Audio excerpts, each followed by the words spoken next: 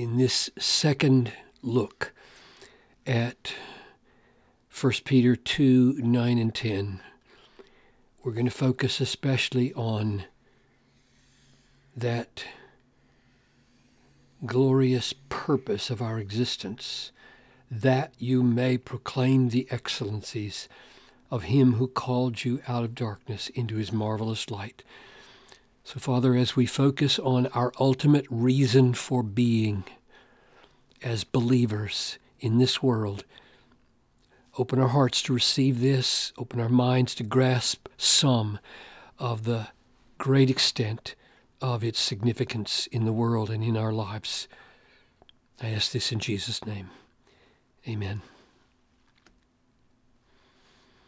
You are a chosen race, you Christians, a royal priesthood, a holy nation, a people of his own possession, that you may proclaim the excellencies of him who called you out of darkness into his marvelous light. Once you were not a people, but now you are God's people. Once you had not received mercy, but now you have received mercy. So the question that this section here is answering is, why are we chosen? Why are we a new race under a new Adam? Why are we part of a kingly line, having been born again into a new race with a king as our father? Why are we called into a priesthood? Why are we set apart for God to be holy? Why do we have a new ethnic identity that is a spiritual one as God's nation? Why are we a people for his own possession? Why did we become God's people? Now you are God's people. Why, even though we had not received mercy, now you have received mercy? Why? Why? This is the kind of question that the Bible loves to answer. The Bible loves to help us think about our reason for being, our purposes in life. And the reason for being is we are all these things, all of them. That, there's the purpose, in order that. Few words in this text more important than that word right there. Watch out for those purpose clauses because they take you up to the top of why you exist. That you may proclaim. So we exist to be proclaimers. And I think on the basis of the wider context of this book, we could say in word, like in 3:15, be always ready to give an answer for the reason that the hope that is in us, in word and in good deeds. As in 2:12, we'll see that we're to do good so that people glorify God. So we proclaim, we exist to make known. We exist not to call attention to ourselves, but to proclaim something about God in word and deed. We exist for the sake of making much of the one who called us. And what we proclaim is the excellencies. We are in the business of seeing and savoring and saying excellent things. Christians ought not to be known mainly for pointing out errors. Surely we must. This letter does it. Clearly it does it, putting ugly names on ugly behaviors. But mainly we exist to talk about excellent things and live out excellent things, beautiful things about him who called you out of darkness into his marvelous light. So he called us. He called us. What is that? He called you out of darkness. It's the same way that we became a race. The same way that we were shown mercy. We received mercy. And what we saw last time was, if you go back to chapter 1, verse 3, where we're born again, it says, "Blessed be the God and Father of our Lord Jesus Christ, according to his great mercy. He caused us to be born again." Now that is one description of our coming into being as a new race and a royal priesthood into the household of God, God's own possession. We come into being by being born again. Another way to describe how we come into being is that we are called. He called you out of darkness. Jesus stood before the tomb of Lazarus, and inside that tomb was smelly, dark deadness that could see no light and no excellencies. And Jesus stood outside it, and what did he do? He said, "Lazarus, come out." And the call created the life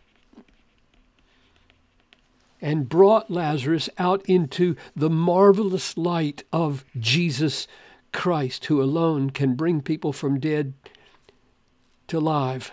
So whether you're talking about new birth or whether you're talking about the call of God, the same reality is a sovereign work of God by which people who are dead in darkness and can see no excellencies in Jesus. Isn't that the way it is?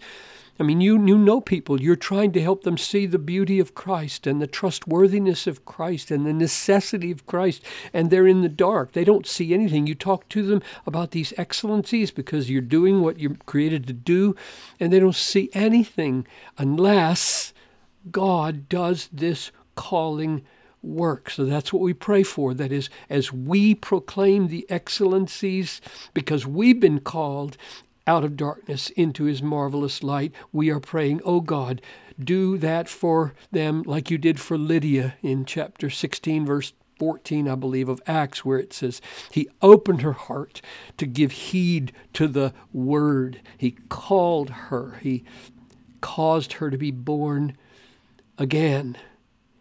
We exist to proclaim the excellencies of a mercifully calling and regenerating God.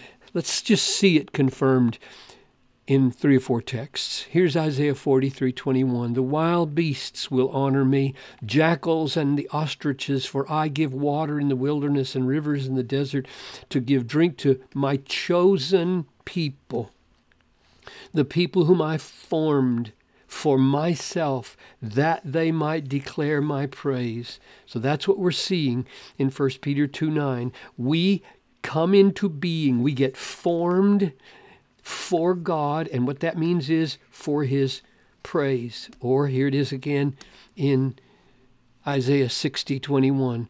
"Your people shall be righteous. They shall possess the land forever.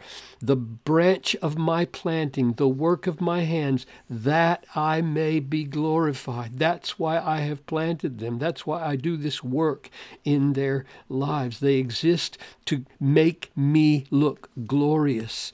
Or Jeremiah 13:11, "For as the loincloth clings to the waist of a man, so I made the whole house of Israel and the whole house of Judah cling to me, declares the Lord, that," here's that word again, "that they might be for me a people, a name, a praise, and a glory." We exist in order to be a praise and a glory to the one who created us and called us out of darkness into light. And one of the key texts in the New Testament, Ephesians 1:4-6, "He chose us in him before the foundation of the world, that we should be holy and blameless before him in love. He predestined us for adoption through Jesus Christ, according to the purpose of his will." Why? And there's, instead of that, it's to, unto. What's the purpose of all of this? The purpose is to the praise of his glorious grace. Literally the glory of his grace. So this is not an isolated statement here in verse 9 of 1 Peter 2. You exist that you may proclaim the excellencies of him who called you out of darkness into his marvelous light. And the reason, let's close with this thought. Many people will ask, isn't God vain? Isn't God a megalomaniac? Isn't he selfish to bring us into being for his honor and his glory, his name? No, he's not. Because this is not a heavy calling.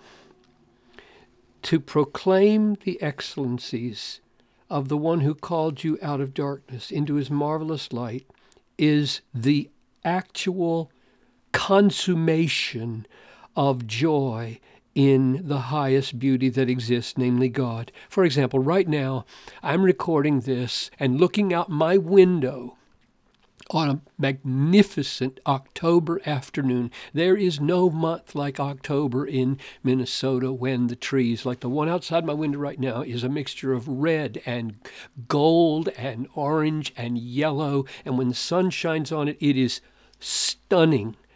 I walk out into the sunshine on these October afternoons and I look at that maple tree, and my admiration and my pleasure in the colors outside are so great, but they don't come to consummation until I look at someone and say, look at this, isn't this beautiful? Isn't this magnificent? So that's what we're called to do. We're being called here to bring our pleasures in the excellencies of God to consummation by spilling over in admiring them and praising them to other people. This is not God doing anything other than getting glory through bringing us to our greatest pleasure.